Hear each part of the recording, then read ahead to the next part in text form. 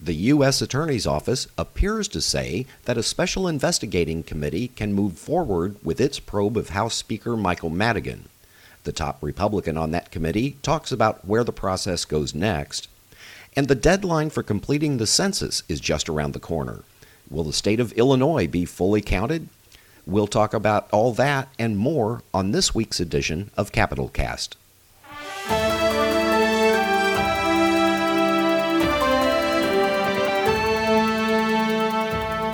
Hello and welcome to Capital Cast, a regular podcast of Capital News Illinois. I'm Peter Hancock.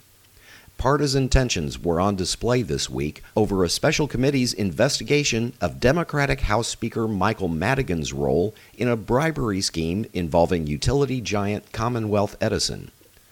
Republicans and Democrats on the panel agreed early on to consult with the U.S. Attorney for the Northern District of Illinois, John Lausch, to make sure their investigation did not interfere with an ongoing federal criminal probe. On Thursday of this week, Lausch issued a letter saying the committee could move forward however it wished, as long as it doesn't try to find out what people have told federal prosecutors or a federal grand jury. But soon after that letter came out, the top Democrat on the committee, Representative Emanuel Chris Welch, issued a statement saying he believes Lausch's instructions were much more restrictive. Quote, "Information underlying the deferred prosecution agreement beyond what is already public could be met with objection by federal prosecutors, and any further information collected by the federal government that informed that agreement is explicitly off limits." So, where does the House investigation go from here? I asked that question to Representative Tom Demmer, the ranking Republican on the Special Investigating Committee. Well, the first step for this investigation is to invite the witnesses that have been identified to come in and share some of their knowledge and information with us. Both the individuals that have been named as well as representatives of Commonwealth Edison. I hope that those individuals are willing to share their knowledge about the circumstances that we're investigating. We call for them to be open and honest and complete in their testimony. And so I think the first step is to invite them to come in and start to understand what kind of testimony or documents we're going to have available to us. Okay, so have you sent those letters yet? I know they got entered into the record. The letters have not been sent yet, but yesterday Chairman Welch indicated that the letters were being prepared to be sent. So U.S. Attorney Lausch issued his letter. You read it and saw one thing. Chairman Welch read it and apparently saw something else. What was your reaction to the way he interpreted it? I think, you can see the letters for yourself. Both of those they're public now, and I think people who read through them get the very clear message from the U.S. Attorney's Office. First, they respect our obligation and duty to conduct this investigation in accordance with the House rules. And second, they are not exercising any objections to us calling individuals that we've named to testify, calling those individuals to produce documents. We're able to, they specifically say, we're able to ask them questions about topics in the deferred prosecution agreement, even if they've shared that information already with federal prosecutors. We're simply not allowed to ask more procedural things like, what did you say to a grand jury? Or did you participate did you get interviewed by federal investigators, or did you participate in a grand jury? Those procedural things are off limits, and frankly, that's not something that I think would be helpful for our investigation anyway. What we got the go-ahead for is to ask them to tell us about the circumstances that are in the deferred prosecution agreement. Okay, and those seem like pretty reasonable restrictions. Is there a federalism issue here? I mean, certainly the Justice Department is empowered to prosecute federal crimes. But the state of Illinois and its General Assembly have a certain amount of autonomy, including the right to police their own membership. How far is the Justice Department allowed, or how far can they go in telling the Illinois General Assembly what questions you can and can't ask? Well, this is where I think they responded appropriately and respectfully, saying that they acknowledge the independent role that we have to play. Frankly, we're asking two separate sets of questions. They are evaluating actions and activities based on federal law. We are asking a question of, did Speaker Madigan engage in conduct unbecoming a legislator, and did that constitute a breach of the public trust? Those are not, federal criminal charges. Those are questions that we ask as the House of Representatives. And so that's where I think there is an opportunity for us to conduct, this exercise even while the federal investigation is ongoing, because at the end of the day, we're looking for two different things. Okay, I can think of a couple of high-profile examples: the Trump impeachment process and the Watergate hearings back in the 70s, where Congress had its investigation going, the Justice Department, the FBI, special prosecutor had their investigation going at the same time, and they didn't seem to interfere with each other. How is this any different? It's not different. The same is true of many impeachment trials. I mean, think of Governor Blagojevich's impeachment trial happened at the same time that he was facing federal charges. The same with the time that this special investigative committee process has been used before with former Representative Derek Smith. There was a federal criminal complaint at the same time as a motion to expel him from the House. And so, these two can certainly be conducted at the same time. And the U.S. Attorney's Office acknowledged and confirmed that. Okay, so what's the next step here? Is there going to be another meeting of the committee next week? The committee will meet. The date has not been set as of yet, but the committee will meet shortly. I think that it's appropriate for us to begin that next meeting by saying, okay, we enter into the record this response we got from the U.S. Attorney's Office, and I think it'd be appropriate for us to start the process by inviting both the petitioner and the respondent. So both Leader Durkin, who filed the petition, and Speaker Madigan, the respondent to the petition, to come in and present their opening statements. That was State Representative Tom Demmer.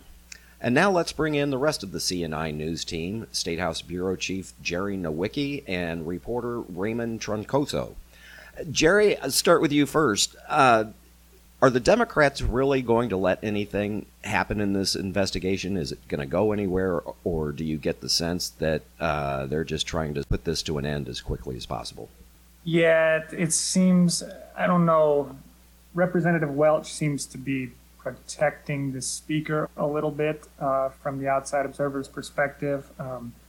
He doesn't really want to let too much questioning get through.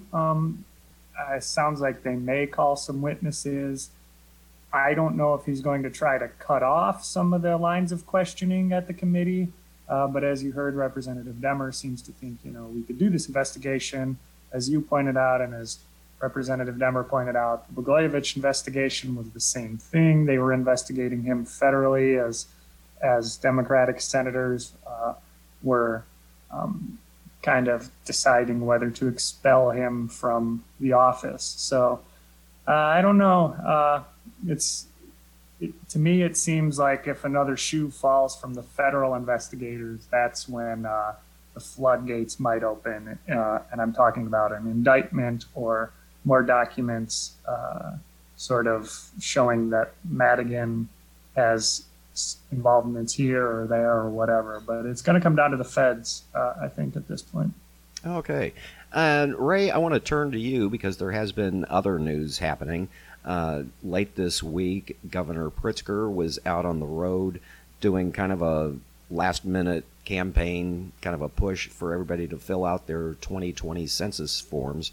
Where do we stand on that right now? How is Illinois doing in terms of getting responses to the census?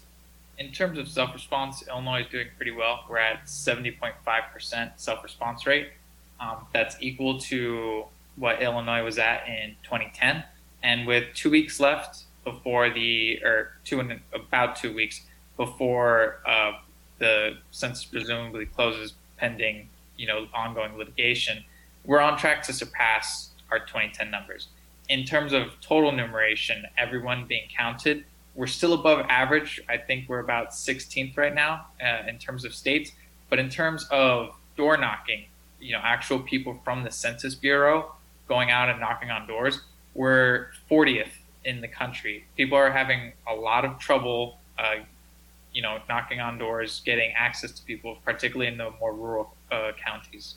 Yeah, I actually saw a door knocker come by the apartment building where I live. So they are out in Springfield. Are there any particular pockets of the state where they're having more trouble reaching people? Yeah, in the southern counties. So if you look at the Census Bureau of Illinois, or the Census Office of Illinois, they keep stats on counties, and they break them down by region. And the southern region, by far, has some of the lowest self-response rates and the lowest follow-up response rates, meaning door knockers, reached out to them, they didn't fill it out themselves. And there's a lot of things that complain to that. It could be the pandemic, it's just harder to get around. It's harder to get access to people. People aren't opening their doors and responding. In terms of self-response, it's also pretty low down there because of lack of internet connection. Mailing doesn't really work down there because the census will not send it to P.O. boxes, and P.O. boxes are big down there. Okay. And there's also been some litigation nationally about this because of the pandemic. Normally the census would be done, say, in June or July, but because of the pandemic, the deadline was at first pushed back to the end of October, and then President Trump decided to pull that up to the end of September, which is just a couple of weeks away. But there's been some litigation on that. Some states are trying to push it back, trying to buy some more time.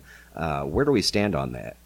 Yeah, so courts have basically put a restraining order on the Trump administration to avoid winding down the census. So they haven't pushed back the September deadline, but they basically said you can't take any action towards winding down those counts as if the end of September was the deadline. So act as if the deadline will be sometime in the future.